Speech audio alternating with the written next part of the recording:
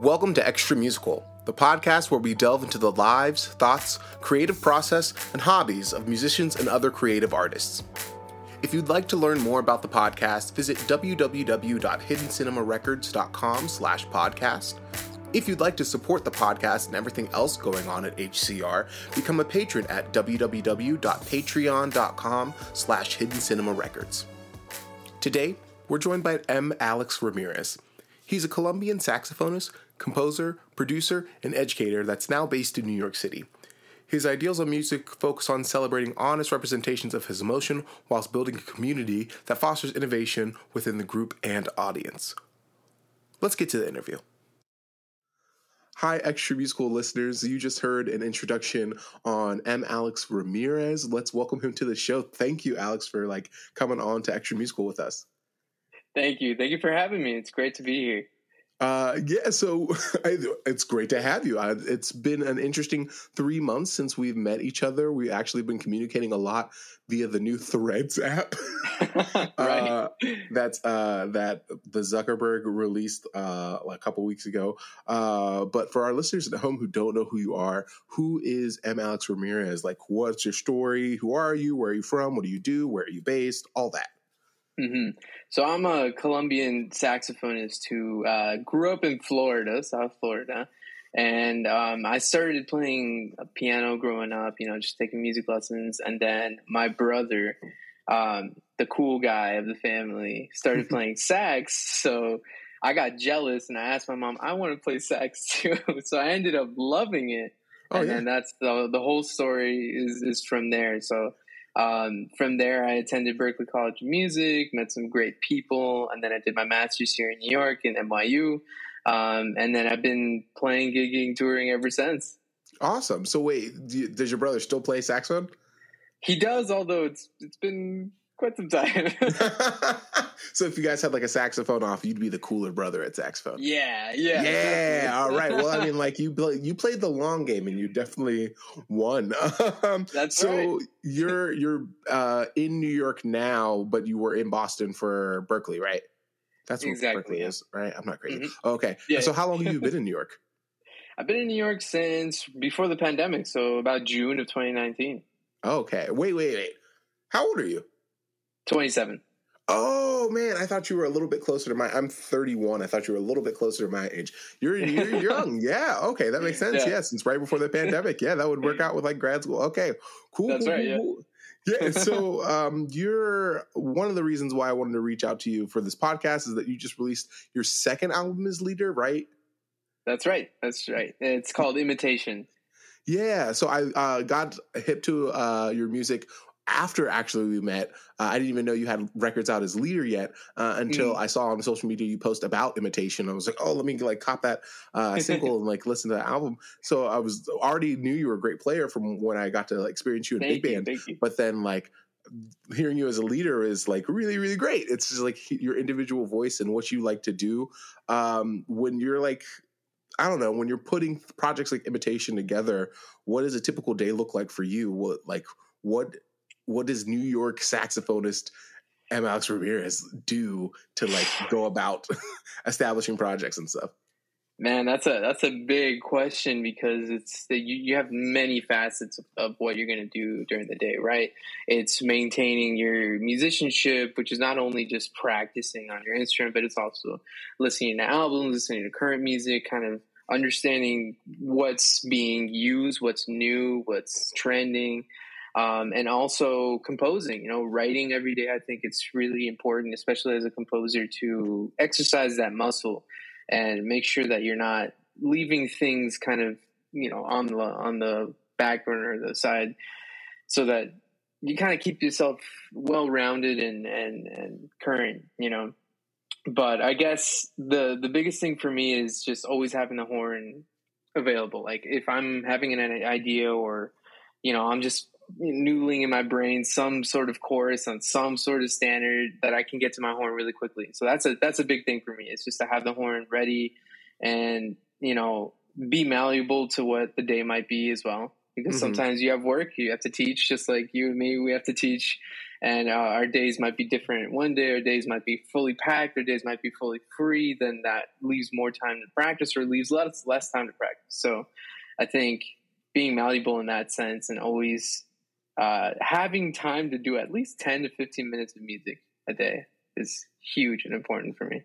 Yeah, I've heard that a lot. I feel like a lot of people think if they don't have an hour to 2 hours to practice, then there's no use to practice at all. And then I've heard so many people go, yeah, no, just pick up your horn. Like, make the time, and any time there's no such thing as wasted time on your horn. Like, if you do it every day. It's true. Yeah. I mean, a little goes a long way, really. Like, it's all about making sure that you made progress. And progress doesn't mean you have to practice 3 to 5 hours a day. It just means that if you worked on something and you made something sound better, that's a win for me. That's great. I mean, that's such a positive approach to practicing in general, where it's just like you're not putting the tree before the forest. And you're like just slowly making your way through. And if you made one step or 17, it's great. You know, you're different on the path. That's awesome. Yeah, I have a old kind of anecdote from that when so my first year at Berkeley happened to be that one year that there was torrential snowstorms that happened like one after the other, weekend after the weekend. I don't know if you remember that. It was back in 2014. It was the worst like snow season ever for Boston. Record inches, like 280 plus inches in the city. And one of those weekends I decided, because it was kind of just, big competition. I was like, all right, I'm going to do a really, really extensive practice session. And it was 7 hours long. And we just call it Snowpocalypse Shed, like just in the weekend, just in the practice room all the time. Get your like snacks or whatever. You're going to be in there for the entire day. And it was terrible. I'll never do it again. You're like being a dead horse after the 4th hour. Yeah, literally. Like, I was trying to find ways, got my little MIDI keyboard and just tried to practice something. And I'm like, I'm so burnt. I'm so fried. I can't even think anymore. And that's a huge thing that made me kind of change the way I practice from college to now. It's like college is like practice every single day. And it's not healthy. That's one of the things that I'm grateful for, but now I can kind of take things and just like, all right, this is what I really want to do now. And if there's time, that's great. If there's not, that's okay too. So that really speaks to the, what's the malleability to your day being malleable, but not only that, but like your itinerary being malleable, where it's like, I have the core that I want to focus on, but outside of that, if I want to go here, I can go here. If I want to go there, I can go there. But at the same time, I'm not going to like bash my head against the wall trying to see progress. Oh my gosh. Sometimes you have private students, I'm assuming. Mm-hmm. Do you have any private students who are like, yeah, I didn't see the progress that I wanted in a week, and you're just like, man, hey, little 16-year-old, like, it'll be okay. Yeah. Oh God. Yeah. The amount of students that come to me and be like, if I don't get better within this day, I'm going to quit. And I'm like, no, that's not how it goes. It takes time, but you also have to like take care of yourself too.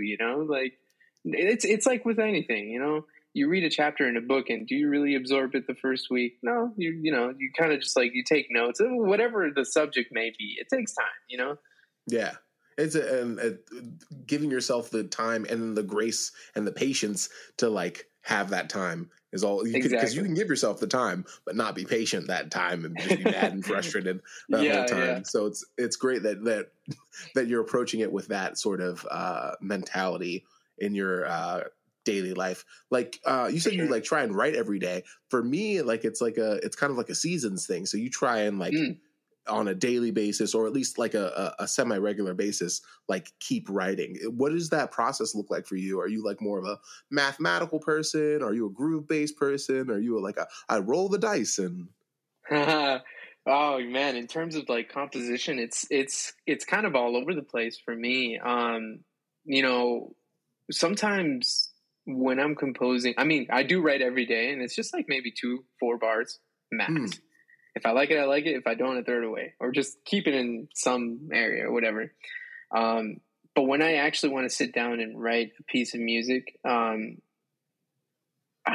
biggest barriers for me are thinking of music as three different things. It's rhythm, harmony, and melody, right? I think that's like the biggest barriers for me because they're all intertwined, right? Melody can have a rhythm, harmony can have a rhythm, harmony can have melody on top, right? As a top voice.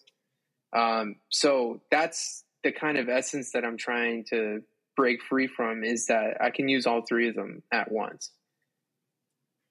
Okay. So, I mean, like, do you like play any games with yourself? Like, for me, that feels like a hard balance to like continually try and do, where you're thinking of all three at once. I feel like focusing on one is easier, or like, I don't know, focusing on two and then letting the other one come.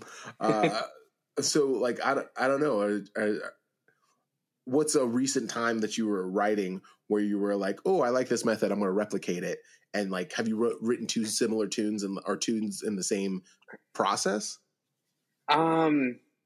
Actually, so one tune that I'm writing for my third album, it has kind of this element where it starts out very almost like a march, right? It's just like one voicing, four on the floor, like dun, dun, like just keep on going, and everything around it is flowing. So the kind of game that I did when trying to compose this song was, let me try to keep one thing really stable, which was that just like constant, voicing every the quarter note, every four beats, just like there all the time, while everything else is not necessarily chaos, but just like it has a meaning and it goes under it and weaves and it kind of goes over or into the spotlight.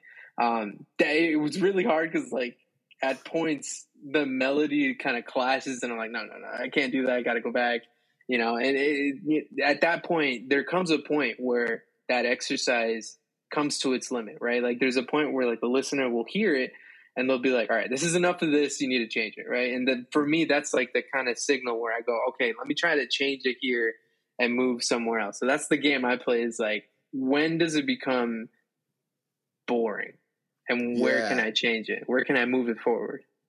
Okay. I mean, that's a great way to think about it. I mean, like, the whole stability, the concept of stability with one aspect so that everything else can like be malleable, again, bringing back that word, is one way, or a great way of structuring a piece, to have like something that seems chaotic, as you said, but there's still that like piece that ties it all together. I can't wait to hear what the third album is, but one of the crazy parts about like the music production thing, for people who don't like do it, they think, oh, you just released an album, so like, how long until the next one? And you're like, yeah, it's already started. I have to, what are you talking about? Like, it's a forever process. Like, I don't just make one thing and sit on that forever. No, it's a huge thing. It's a huge process. So when did you start working on Imitation? Imitation, the special thing about Imitation was that these were pieces created way before the actual recording session. Like, I think the first piece that I ever created was in high school, which was, the first piece was The Path We Take. And that one was more of a kind of commemoration for my band director at that time. Cause he was a great player, and, it was a kind of a duo thing. And I thought maybe if I could, make a piece at that point, not knowing anything about music, just, having a really passion for it, maybe I could make something out of it. And then finally I revisited it when I was in Berkeley, had a little bit more techniques under my belt, and then I really expanded the ideas. And that's what the whole album was about, was expanding these thoughts and ideas, motifs into actual big produced songs. And it was all from these, moments in my life where it was like, this is the inspiration that I wanted to create this area, like for my band director, for me. One of the tunes, "What About Me," is kind of a homage to how needy I was as a child. I'm one of three and the youngest. So every time, so every time I would, there was something, like a birthday or somebody gets a treat or something, and I'm like, what about me? What about me? I didn't get it at first. I was like, what about me? Yeah, what about what about me? Oh. So it's like this melancholy kind of ballad where it's like, everybody's forgetting about me. I'm just being really needy. Just, the third child. That's kind of sweet. I'm a third child too for my mom. My mom's children. I'm the youngest of her three. So, but I don't know. I feel like I was like, whatever. I'll just get it myself. Oh man, it's the me being dramatic. No, well, it turned into a beautiful song. So I mean, that's always great. Thank you. But that's the kind of essence. Was that all of these songs were memories of my early childhood, early adulthood. And they came together in this, what I think of it as just kind of this bell curve of songs that kind of mesh together. And the ending is this kind of free improvisation of kind of open the doors into what is coming next.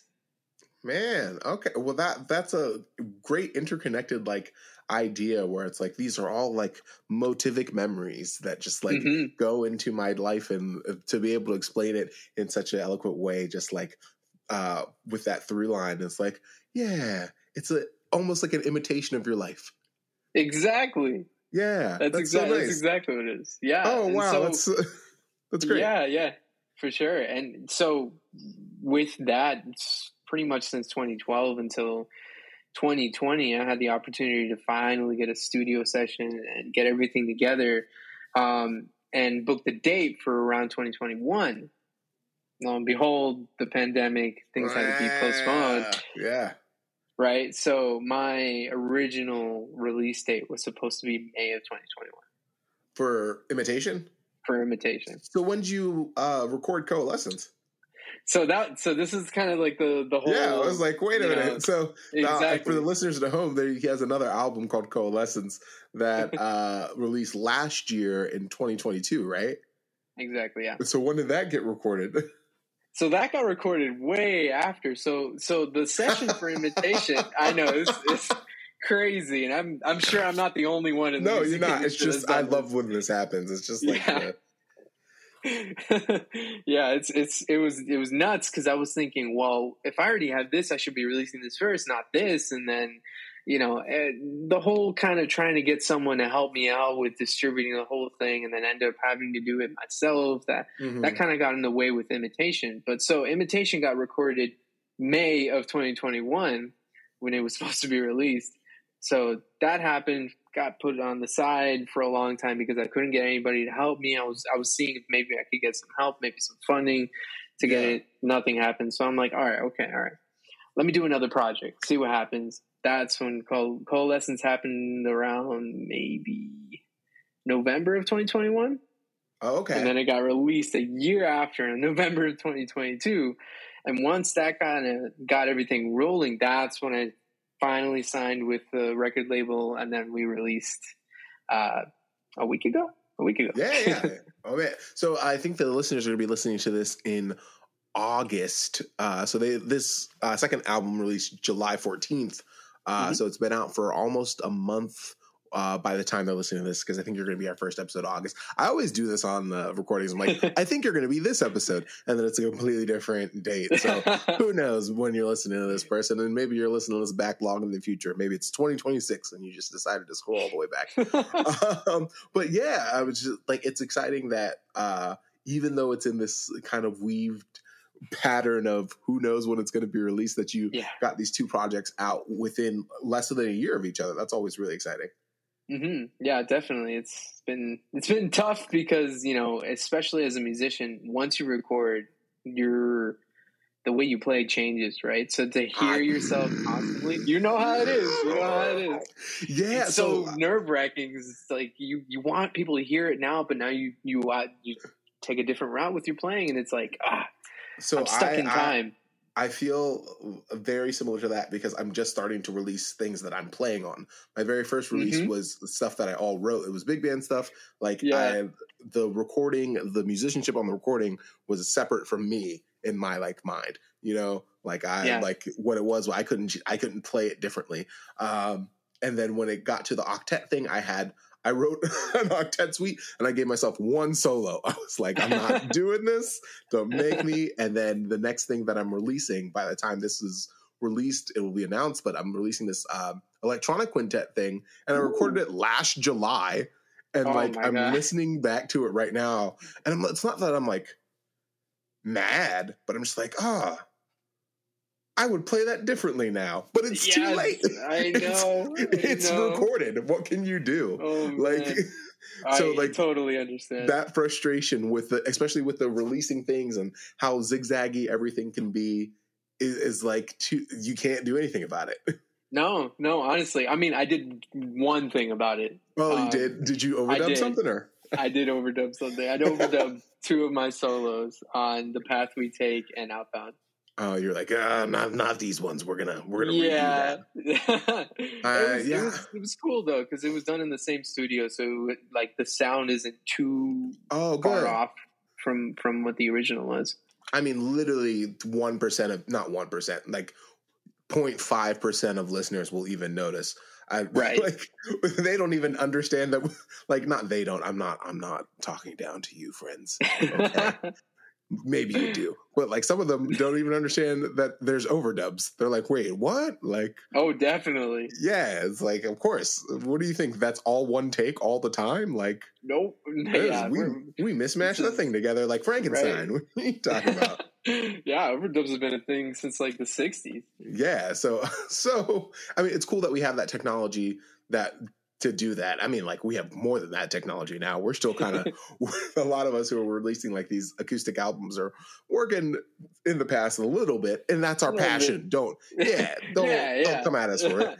But it's exciting that Imitation and Coalescence are out, and then like we get to look forward to some new music from you in 2024 to 2025 to whoever knows. I can't predict the future. We thought it was going to come out May 2021. Yeah. Oh, God.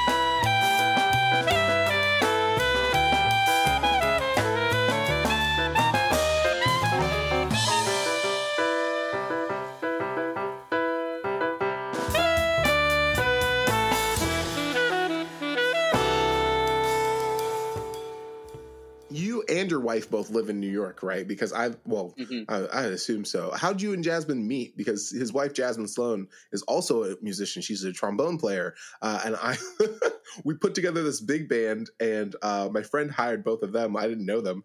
And then, like, I'm tagging everyone in promotion for the big band. I'm like, hey, these two are married. Like, so how'd you guys meet? And, like, would you guys ever work on projects together? We have, and we currently are working on multiple projects. She's mostly, so she plays trombone and she gigs a lot, but she has found a really, really great passion in the music business cool. Industry. Yeah. She's been, she worked for I forget the name of the Arc Artists, which is an agency that books mostly jazz musicians all over the nation. Yeah, great people. She's worked with Miguel Zenon, Alex Cuba, amongst others that I forget. Wow. Yeah, man, so she crazy, man. Yeah, amazing player. No. Yeah. Anytime someone mentions his name, you just got to take a moment to just like breathe in and out. Yes. He did this score presentation of a couple of his pieces at a conference I was at, and I was just like, what is going on? Like, how is he this good of a composer and saxophonist at the same time? Like, I strive to do the same, man. Yeah, he's like him and Chris Potter. I feel like are like phenomenal composers and saxophonists Anyway, sorry. Yeah. She works for Arc Artists. She works for Arc Artists. She's a trombonist. Yeah, and the way we met was actually pretty funny. We met at a recording studio at Berkeley. It was some friend that had connected both of us together to do a project for her. And that's when we met, and it was really awkward because she was in the booth already playing, and I kept on asking my friend who was recording her. I was like, "Hey, what's her name? What's she like? Oh, she's really good. Oh." So then I talked to her, and then we got more and more in contact, more projects together, and then I asked her out on a date, went dancing and stuff like that, and that's kind of how we started dating. Oh, that's so nice to go dancing. That's a very bold. I'm not like I don't know, man. I feel like that's a very bold first date. It's like, let me take you dancing, and then show you all my moves. As a Colombian, that's a go-to for me. That's my ace under my sleeve. Are you like a very good dancer? Like, do you consider yourself a good dancer? I don't know. My cousins would beg to differ, but I'd say for the person who's never danced salsa, I'm pretty good. Okay, good. Yeah, no, I mean, like, especially if you're like dancing something in your wheelhouse and you're like, yeah, let me show you this side. Oh gosh, that sounds so fun.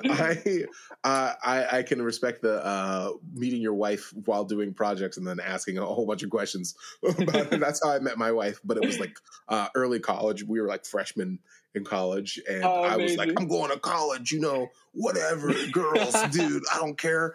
And then like, I don't know, it was like 4 months, and I was like, I met that girl, man. I don't know. Yeah. Oh man. Oh, so it's cool that she's on the business side of things. Does she ever do you ever work with her to handle business for yourself?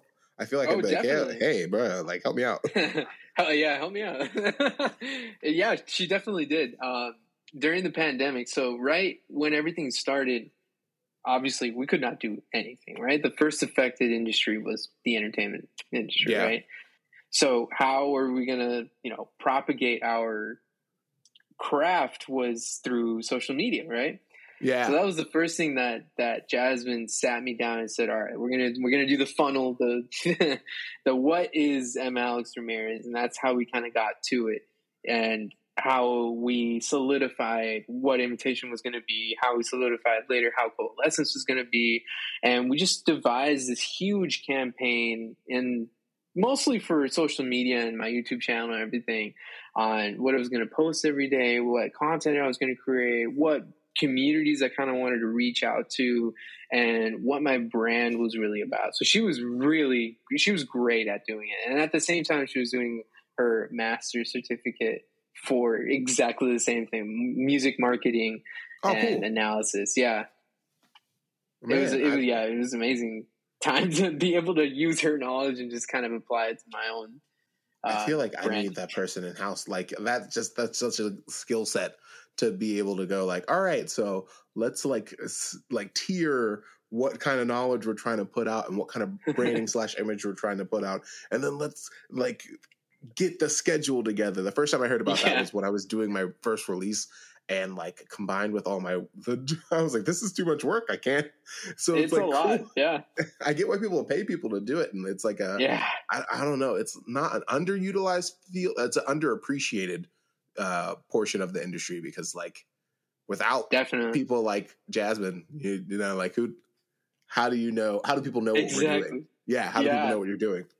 Yeah. I mean, I think that's when I really started to appreciate influencers, like not only just from, the music side of social media, but from every single like different side. Cause like, at least for a musician, an easy content that I could create is like 5 bars of me playing whatever. It doesn't need to be great. It's just like, or I mean, you want it to be great and all, but it's relatively easier than someone who's like an influencer who has to create sketches, funny content, sketches or something out of thin air that just like, it encapsulates who you are, but also makes it relatable for the audience. Yeah. And as a musician, that's the hard thing, is like, how do you make music relatable for the audience, right? How are you going to attract people into your music or what you want to do or what you stand by, So that was the biggest kind of realization for me when I started doing the campaigns and everything for, my brand, was that now this is a full-time job, and the pandemic really kind of just, it made it possible for me to do it. But man, it would be such a huge effort to do it again with everything back, now going again with gigs and recording sessions and all that stuff going. It's a tough job, and I commend everybody who does still do that. Yeah, I mean, especially as on a daily basis and with multiple accounts, like Yeah. especially if they're like trying to manage it for other musicians, I can't imagine. That just seems like a very a tough. That seems like a tough gig. I couldn't do it. Couldn't be me. Hats off to them. Been there, done that, and it's tough. Yeah. Is there anything like outside of music that you enjoy doing that like contributes to your process, or even like just contributes to your overall mental well-being, so that you're not like completely bogged down by the process of being a musician all the time? Definitely. I think three things. One thing, I love history. I don't know why.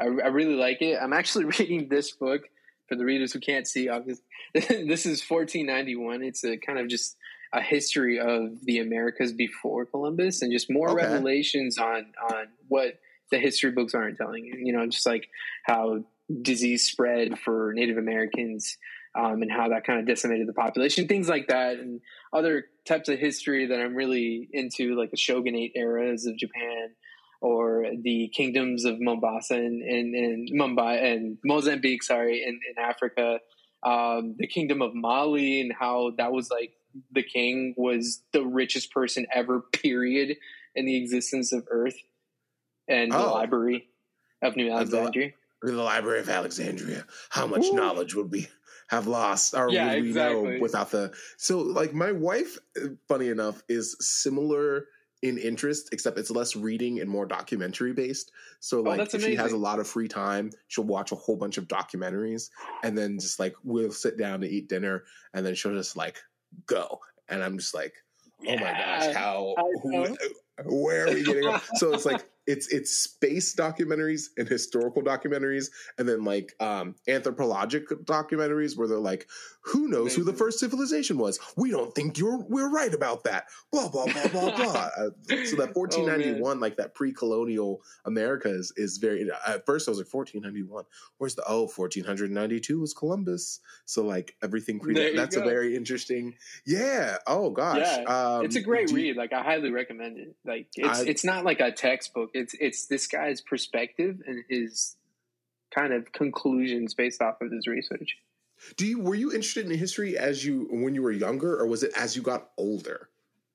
I think yeah. Like in high school, I definitely took an interest in history just because of how great my teachers were, and cool. You know, being immersive with it. Yeah, I forget the name of that teacher, which like I feel so bad, but he was amazing. Like I had a really hard time with his tests and stuff, and I wasn't doing great. And he called me to the side one time. He's like, "Hey, look, listen, I know that you're having a hard time, but you're always receptive of the information, and I always hear you like asking questions or like answering questions.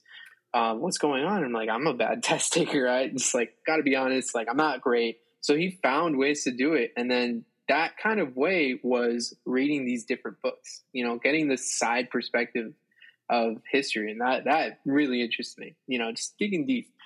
Man, that's really cool, especially that you have that teacher that like took the time to be like, hey, what's going on? Because I mean, without that, maybe you wouldn't have like piqued your interest even further into like the side of history or these side perspectives into history. I feel like cultural perceptions, or like not, I don't know, like I feel like a lot of history is mainly focused on the winner, like of the main. There's like one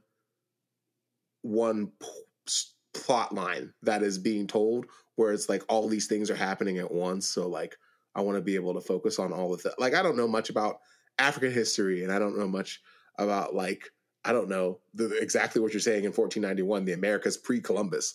Like if you're like, what happened? What was happening in America in 1491? I have no clue. Besides like stuff with the is the Aztecs in the Yucatan Peninsula?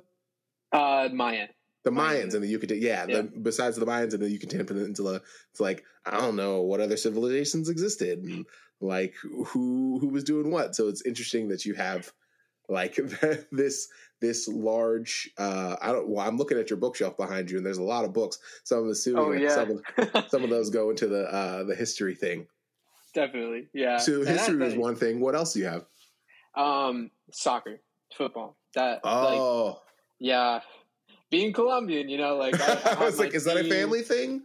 Oh, definitely. Yeah. My grandfather was one of like the kind of don't know what it's called in English, but it's like he was a kind of like a big influence in the team that I love today, and he ended up being like a trainer, like a coach for one of the subdivisions of the team. What's it called in Spanish? It's director técnico. The technical director? Yeah, it's I don't know how to translate it. It's not like a manager per se, but he's like coaching the younger divisions and also like kind of managing like scouting and everything. He does like a lot of different facets about it. But my team is Millonarios, and I've loved it ever since I was a kid. Yes. Where's that based? Bogota, in the capital of Colombia. Oh, Colombia. Okay, we're the Colombian millionaires. That's right. That's such a baller name. Oh my gosh. Yeah. I don't know anything about like international soccer, so I don't know anything about soccer, so I don't know teams. So you could lie to me, and I'd be like, "Oh, interesting." But the Bogota, Colombia, the Bogota Millionaires, Oh my gosh, that's hilarious. I know. The way it came to be was the reason why that's the name is that in like the late 40s, there was a strike in Argentina where all the football players were like, we're not playing. You're not giving us enough money. So a lot of the teams in Colombia, Peru, Venezuela, and Ecuador, they're like, come here. We'll pay you. So we like our team had the most money. So we bought all those players, and then we ended up being one of the best teams in the world. No joke. Pause. Did they name themselves the Millionaires after they bought all these players? Yeah. That's even baller. That's even more baller. Like, where'd you get your name from? Well, Argentinians were on strike, and we were like, tengo dinero. Ven aquí. And they were like, okay. Hey. So they did. And, we paid them. And we said, somos millonarios. Yeah. We're millionaires. And that's hilarious. Oh, my gosh. Imagine if every team named themselves that. If the New York Jets named themselves like, we're the New York losing streak people. Oh, man. We don't win many games. Sorry. Shout out to one of my good friends, Jay. He's a Jets fan, and we just poop. I'm not a football person, but I know that I can poop on him. Like like if I want an easy dunk, I'm just like, how are the Jets doing this year? He's really excited about Aaron Rodgers, though. So, yeah. So football. Did you play football growing up? I did. I actually played. Oh, soccer. I mean soccer, but like football. Yeah. I played in the younger divisions of Millos. Oh, okay. Wait. So, did you live in Colombia and then come to Florida? No. So my parents, like, I'm so fortunate to have parents that were able to take me to Colombia every summer, during summer break. Yeah. So that's kind of how I retain the culture, retain like my connection with my family. And when I was like 5 or 6, my grandma was like, why don't you just put them in the small divisions for the two 2 months? And I'm like, all right. So we did that all the way up until I was like 15. Because at that point, like, if you continue doing that, you have to like sign a contract, and it's like, all right, this is your profession now. Oh, Jesus. Yeah. That's because at that point, right? Because like at that point, in like if you're playing in like the small division league, and a scout from like Europe sees you, they will ask you, hey, do you want to play for Real Madrid? And pause. Wait, can you get scouted that early in soccer? As young as 15 years old. I did not know that. I thought they would at least wait till you graduated from like secondary school. No, they'll take you as young as 15. Even younger. I've seen younger cases. Oh man, crazy. The most I've ever like intake soccer or like took in soccer was what's it called? It was Ted Lasso. So I love Ted Lasso. I don't know much about soccer at all. That's a great show though. Very great show. I feel like Ted Lasso with soccer, where I'm like, I don't know what's going on, but I'm trying my best. No, I feel that. I mean, that was the passion. In fact, like the end of last month, my team won the league, and me and my dad took like a once in a lifetime chance to go see them in the final against the biggest rival in Colombia. So this is like, it's kind of historic. Like me and my dad were saying like, yeah, you're going to tell your grandkids that you went to this game that we won. Yeah. Like it was historic. Like I know it, like it'll never get shown in any international news thing or anything like that. But I'm happy. It's so was it like a South American league or like an international South? Okay. League. Oh, okay. Okay, so it's the league specifically. So Millonarios is in the Colombian league. They don't play any other teams outside of Colombia. Well, they do like the international competition, like the Champions League. There's the same thing in South America. If you know what the Champions League is, I don't know what that is, man. Like the Champions League is like the best teams in Europe that just like face off each other. That's it. Okay. Okay. And the same thing, Yeah. I don't know what that is. I barely follow American sports. I always feel really silly because like a lot of the time you're not the only podcast guest to be like, oh man, I really love sports because it's a normal thing to love. And like it brings so many people together. And I'm just like, I know the rules to a lot of sports, but if you ask me about current sports people, I'll go, hey, what about people from 10 years ago when I was in high school and people had to talk about it all the time? Yeah. So the Champions League is not something that I'd immediately be able to define. Yeah. No. That's okay. Yeah.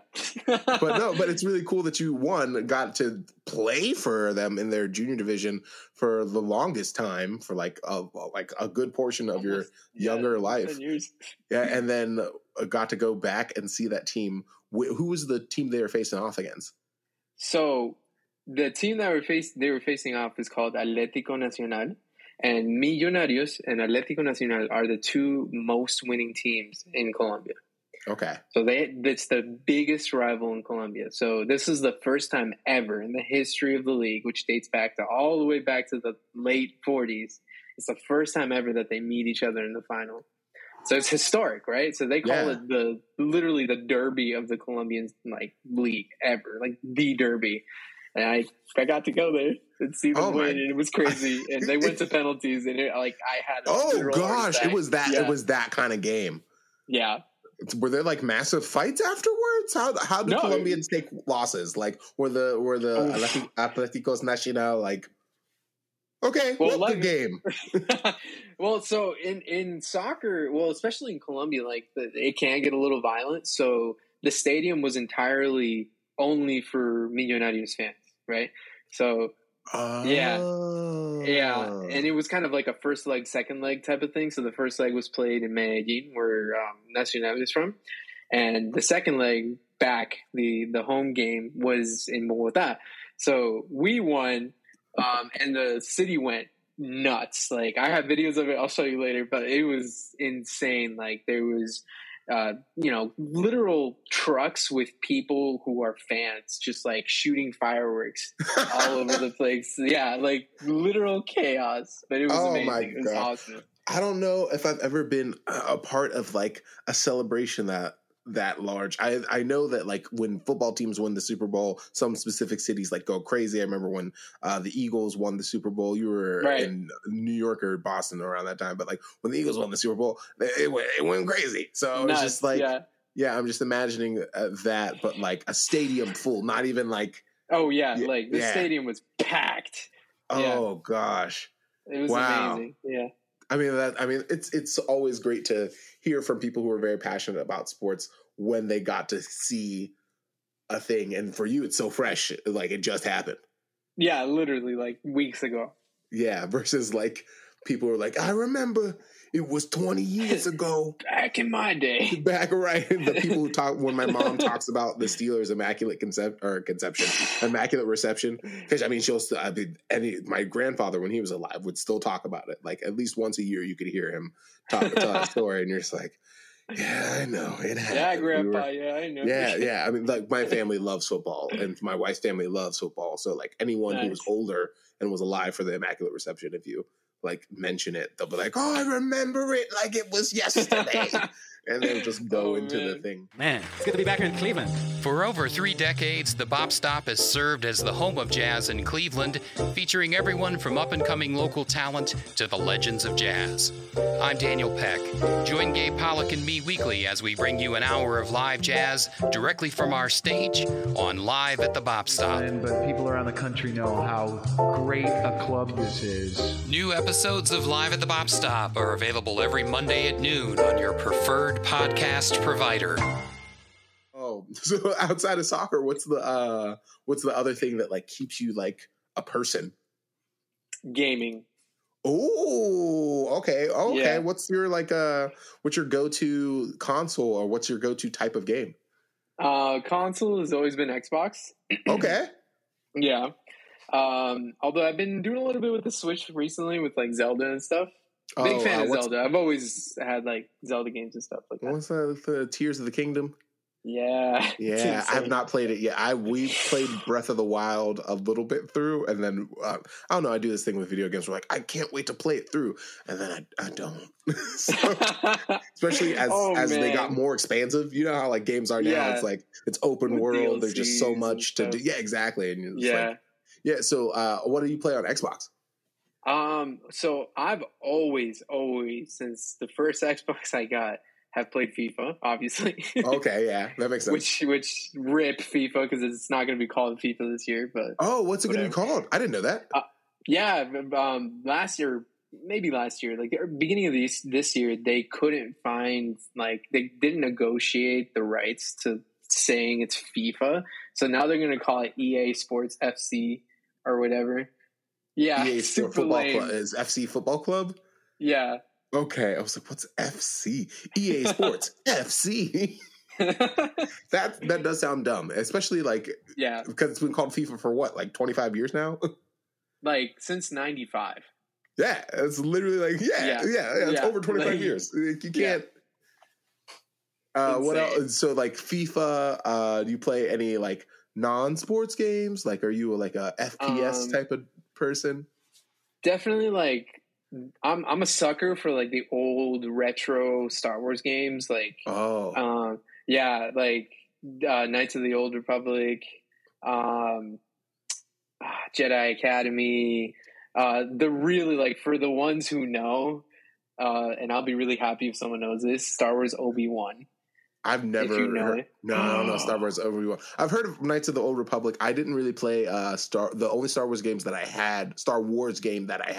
Oh no, I had multiple. Lego Star Wars, which was still great. Lego Star Wars was great, actually. That's an amazing one. I loved it. Yeah. And then when I got my first N64, it came with Star Wars Pod Racers, and that was one of the best racing games that I played in my whole life. I loved that game. Have you said that? Because a lot of people say it's not, but I disagree. It's one of the best. Oh, I friggin' loved Pod Racers. Yeah. There was the level when you would race Sebulba and try. It was like that jungle level with the vines. I think. Yes. Am I misremembering? Either way, I just remember I'm like 6 years old, 7 years old, mad as shit because I'm just like this Sebulba, like literally OP, like could not win against him. Yeah, I swear it took me forever. I don't know if I ever even got past that. I just remember that is the fever dream of pod racers. But Knights of the Old Republic I always heard was like really, really good. And like ever since that video game and ever since it had to be a story beforehand, right? Like people have been hoping for like a live action adaptation of Knights of the Old Republic forever. That would be insane. I mean, like, that was a big thing for me with the Star Wars games was like, it was the storyline. That's what kind of drew me into the Star Wars games was the storyline. And like with the new games too, the Jedi Fallen Order and Jedi Survivor. I've wanted to play those. Yeah. You should. It's the storyline. I'm saying like the storyline is epic. I played the tutorial, I think, like, you know how tutorials last a bajillion hours now. The tutorial portion of Fallen Order, because we got to the, like, after the trains or to the Inquisitors when you first meet them for the first time. And then I was like, all right, this is cool. And I didn't go buy it. Like, you know, you're at a friend's house, you play through it at their house, and then you go home and you don't buy it. That's what it was. Yeah. I mean, that I've always said that was cool. Did you play Survivor? I did. I recently played Survivor, finished it. Again, another amazing story. And they kind of everything that went wrong with Fallen Order, they fixed in the new game. Okay, cool. I feel like I would have to go back and play through. I do this thing where I don't know. I don't give myself enough time to actually enjoy video games. I like even debated going to buy a PS5 the other day. I have an Xbox One, but like I don't ever play it. To play it, I use it. It's like my Netflix thing. Yeah, same. I'm just like, oh my God. All right, I turn it on, and there's all the apps that I watch stuff on. It's like my, it's my smart TV addendum. But like, the games that I want to play, I don't really play a lot of Xbox exclusives besides Halo. Right. So I mean, right. I swear, I feel like it's the only one. And the ones that I do want to play are Sony exclusives, like Spider-Man and Spider-Man 2. Spider-Man 2 is coming out in like 3 months, and I played through a good portion of the first Spider-Man. Like at my friend's house, we would like go over, we would jam for a bit, then play Spider-Man, nice, on a daily basis throughout this one summer. Does. As one, right? And it was just like, I've never played a Spider-Man game like this before. I need to play. Oh my God, I haven't finished that. I haven't played Miles Morales, and I want to play Spider-Man 2. So I might have to like bite the bullet and get a PS5 eventually. We'll see. But like gaming used to be like when I was in high school, especially gaming used to be like one big facet of my life. And like when I hear people talk about all the things that I want to like play, like I should get back into it, man. But then I like listen to myself play, and I'm like, no, man. You should be hitting the shed. Don't enjoy anything besides. And it's like antithetical to this podcast. I know. No, yeah, I totally understand. In fact, like, yeah, I should be playing more games because there's stress in this life, especially being in New York. And games was one of the things that let me just kind of like let things go. What games are you like looking forward to that you haven't played yet, that you're like waiting to come out? City Skylines 2. What is that? So this is kind of like another thing that's like a facet of why I like history is city building. It's like literally Sim City, but it's really, really in depth. Like the first City Skylines had like, you had to manage traffic, you had to manage waste management, you had to all these different things. Like so urban planners would just be like going crazy. Literally. Maybe they'd just be like, this isn't the game for me. I do this at work. This is too easy. Yeah, like City Skylines 2 is just expanded on what was already a great game. And I'm really psyched for it because I love building cities, and then the best part of building a city is just to destroy it with like a meteor or oh my gosh, it's like a roller coaster tycoon. Yeah, when you would the old. I've never played Sim City, but I have played this. It's like The Sims when you would just like sabotage everything. You'd like have this great park, and you're like, all right, now I'm going to cut out half the parts of the rides. Every roller coaster is going to crash. I'm going to make sure the longest car on it is like. So what kind of cataclysmic events can you make in City Skyline? You can throw a meteor at like whatever location you want. You can start a tornado. You can do thunderstorms, wildfires. You can do building fires, earthquakes, tsunamis. That's pretty much it. But yeah, all those people. Sometimes have you ever like gone within your like brain conspiracy of the universe? And you're like, what if this is just a simulation, man? And like, would we set up a simulation, man, of things in like City Skylines, man? And we throw a comment at them. We're like their god, man. And like, those were real people, but we don't think they were, man, because it's a simulation. But we're just a simulation, man. So like, what if someone just wants to throw a comment at us, but we experience life in the ones and zeros long term, and they're experiencing it like sped up, like City Skylines, man. Oh man, you know what the worst part about that game is that there's like a Twitter feed, and every once in a while, there's someone who's like, "Am I real?" Oh, I don't like that. That's too meta. Where you're like, no, you're not. Meta. I don't know what to tell you. Not real person. deleted that person. Yeah, right. Am I real? Zoom in on their apartment, cause an electrical fire, and then never see that tweet again. Oh gosh. Yes. Oh man. Wow, we are very. You're like, I'm a very persnickety god, I guess. I just went in and caused an electrical fire. They didn't even do anything besides question their existence. That's so mean. Oh man.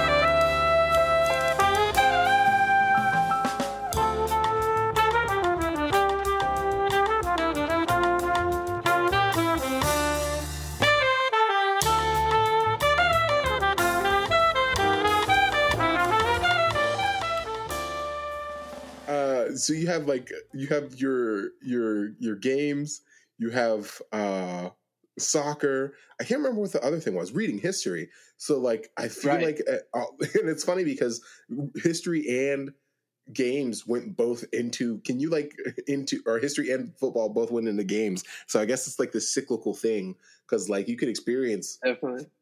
History through sports. I mean, there's definitely sports moments in history. Yeah. I mean, like everyone talks about like Jesse Owens and him running during was the Nazi regime? Or am I crazy? Was it the Barcelona Olympics? I don't know. I can't remember who. Well, I can't remember who the runner was in the Olympics in Berlin. Olympics in Berlin. It was the Berlin one. Berlin, 1930. Wait, no, is it Olympics Berlin?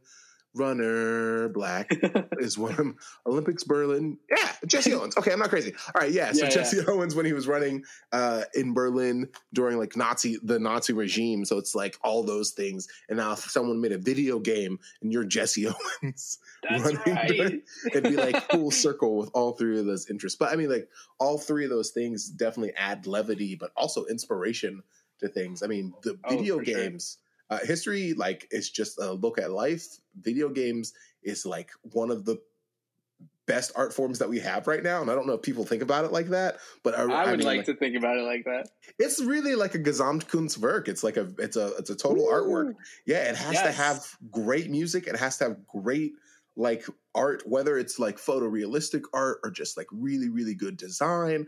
It has to have like everything together. Yeah. And I don't know. I mean, like you really have to, you get to experience art when you're doing it.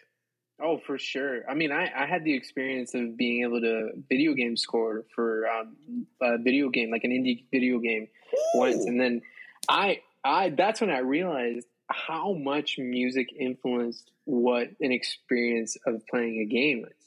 Yeah. And it's like the button noises, the victory, the defeats, the transition music, the ambient music, all those different types of things that you have to put in there that maybe 4 seconds long add to the game. It adds to the art, like you said. It's really cool.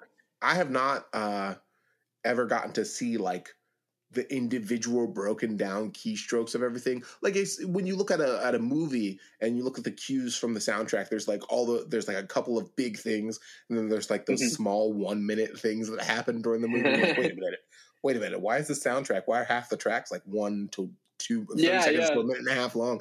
It's kind of like that, but even more so because there's like sounds for every keystroke or every button that you're doing, or like the different interactions.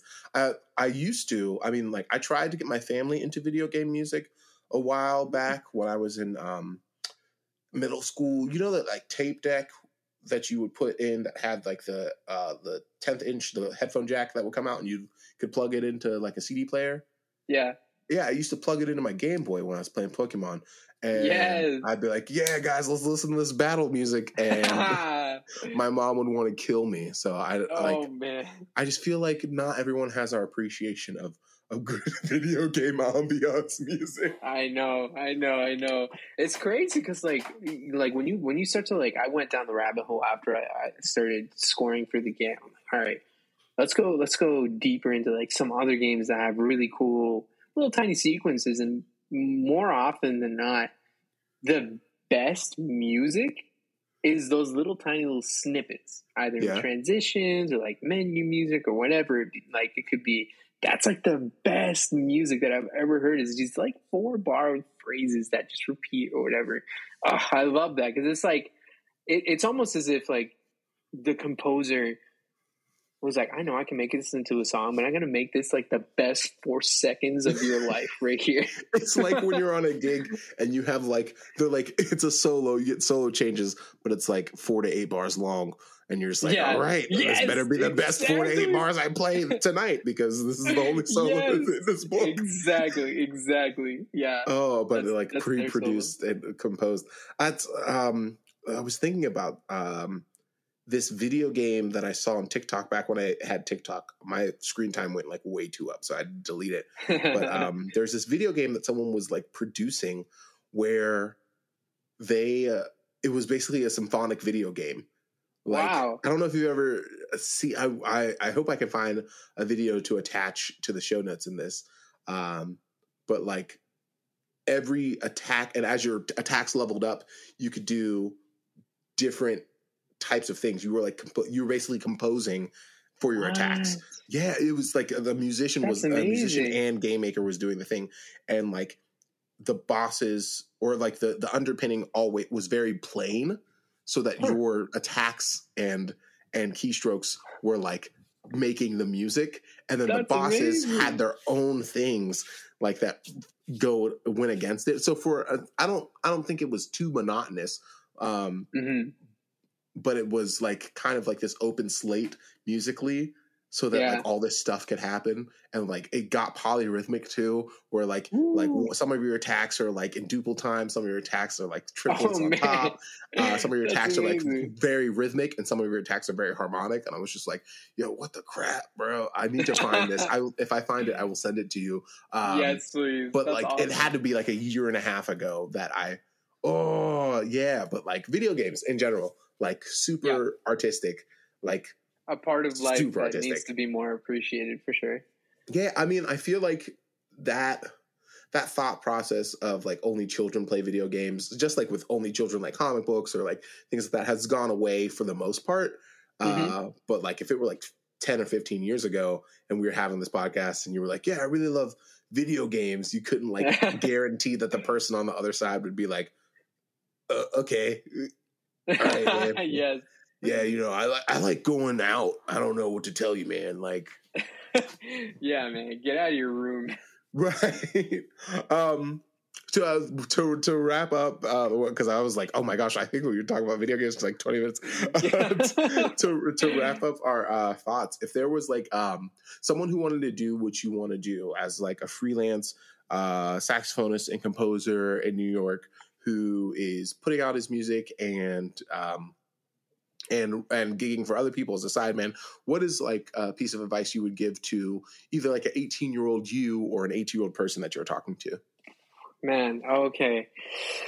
I know like one of the things that we want to talk about, like failure. The biggest failure for me when being a musician, trying to compose and, you know, getting my music out there, is there's always periods of isolation in a musician's life. And it could be for X reason, whether it be family matters or the fact that you're digging deep into your music and you're just being a hermit for 3 months, or you're just feeling very antisocial and don't want to go out and support your friends, which is a totally okay thing to do. Like, you know, support your friends, but mental health is first, for sure. Right. That's a big failure for me, because often when we have these periods of isolation, we tend to have this confirmation bias where we start to think, or at least I do, that there's no one here to support me. I'm here doing this alone. what am I doing? And you start to doubt yourself. You start to doubt the music that you're creating. You start to erase these great ideas that you had going on. And I think if you can acknowledge your isolation, which in some parts of your life may be necessary and very healthy for you, acknowledge that you have this isolation and move forward and try to seek the community that you started to love in the first place. So I think that's like the biggest thing that I would give advice to an 18-year-old me, is to know that these periods, these like troughs and crests, these are normal, but that you also need to move forward. Like these things will happen, and the isolation is good for some time, but don't stay there forever, because music is all about interacting with people. Music is about interacting with the audience, with the musician, with creating this emotion that is forever encapsulated in time, right? Yeah. So I think that's a big thing for me. And also don't beat yourself up if the recording didn't come out the way you wanted to. It's going to sound better than you think. And time away from your music is always a good option for me. Isn't at it least. The craziest thing where you you've listened to a thing that you just recorded like 30,000 times and you're like, this sucks. And then you just don't listen to it for a while, and you come back, even if you're like, I think like months out, and you just come back and you're like, oh wow, there's all these little special moments that I can't even appreciate. I'm too close to the tree, and like I'm not seeing the forest. It's it's time away from things and time with things is a great thing.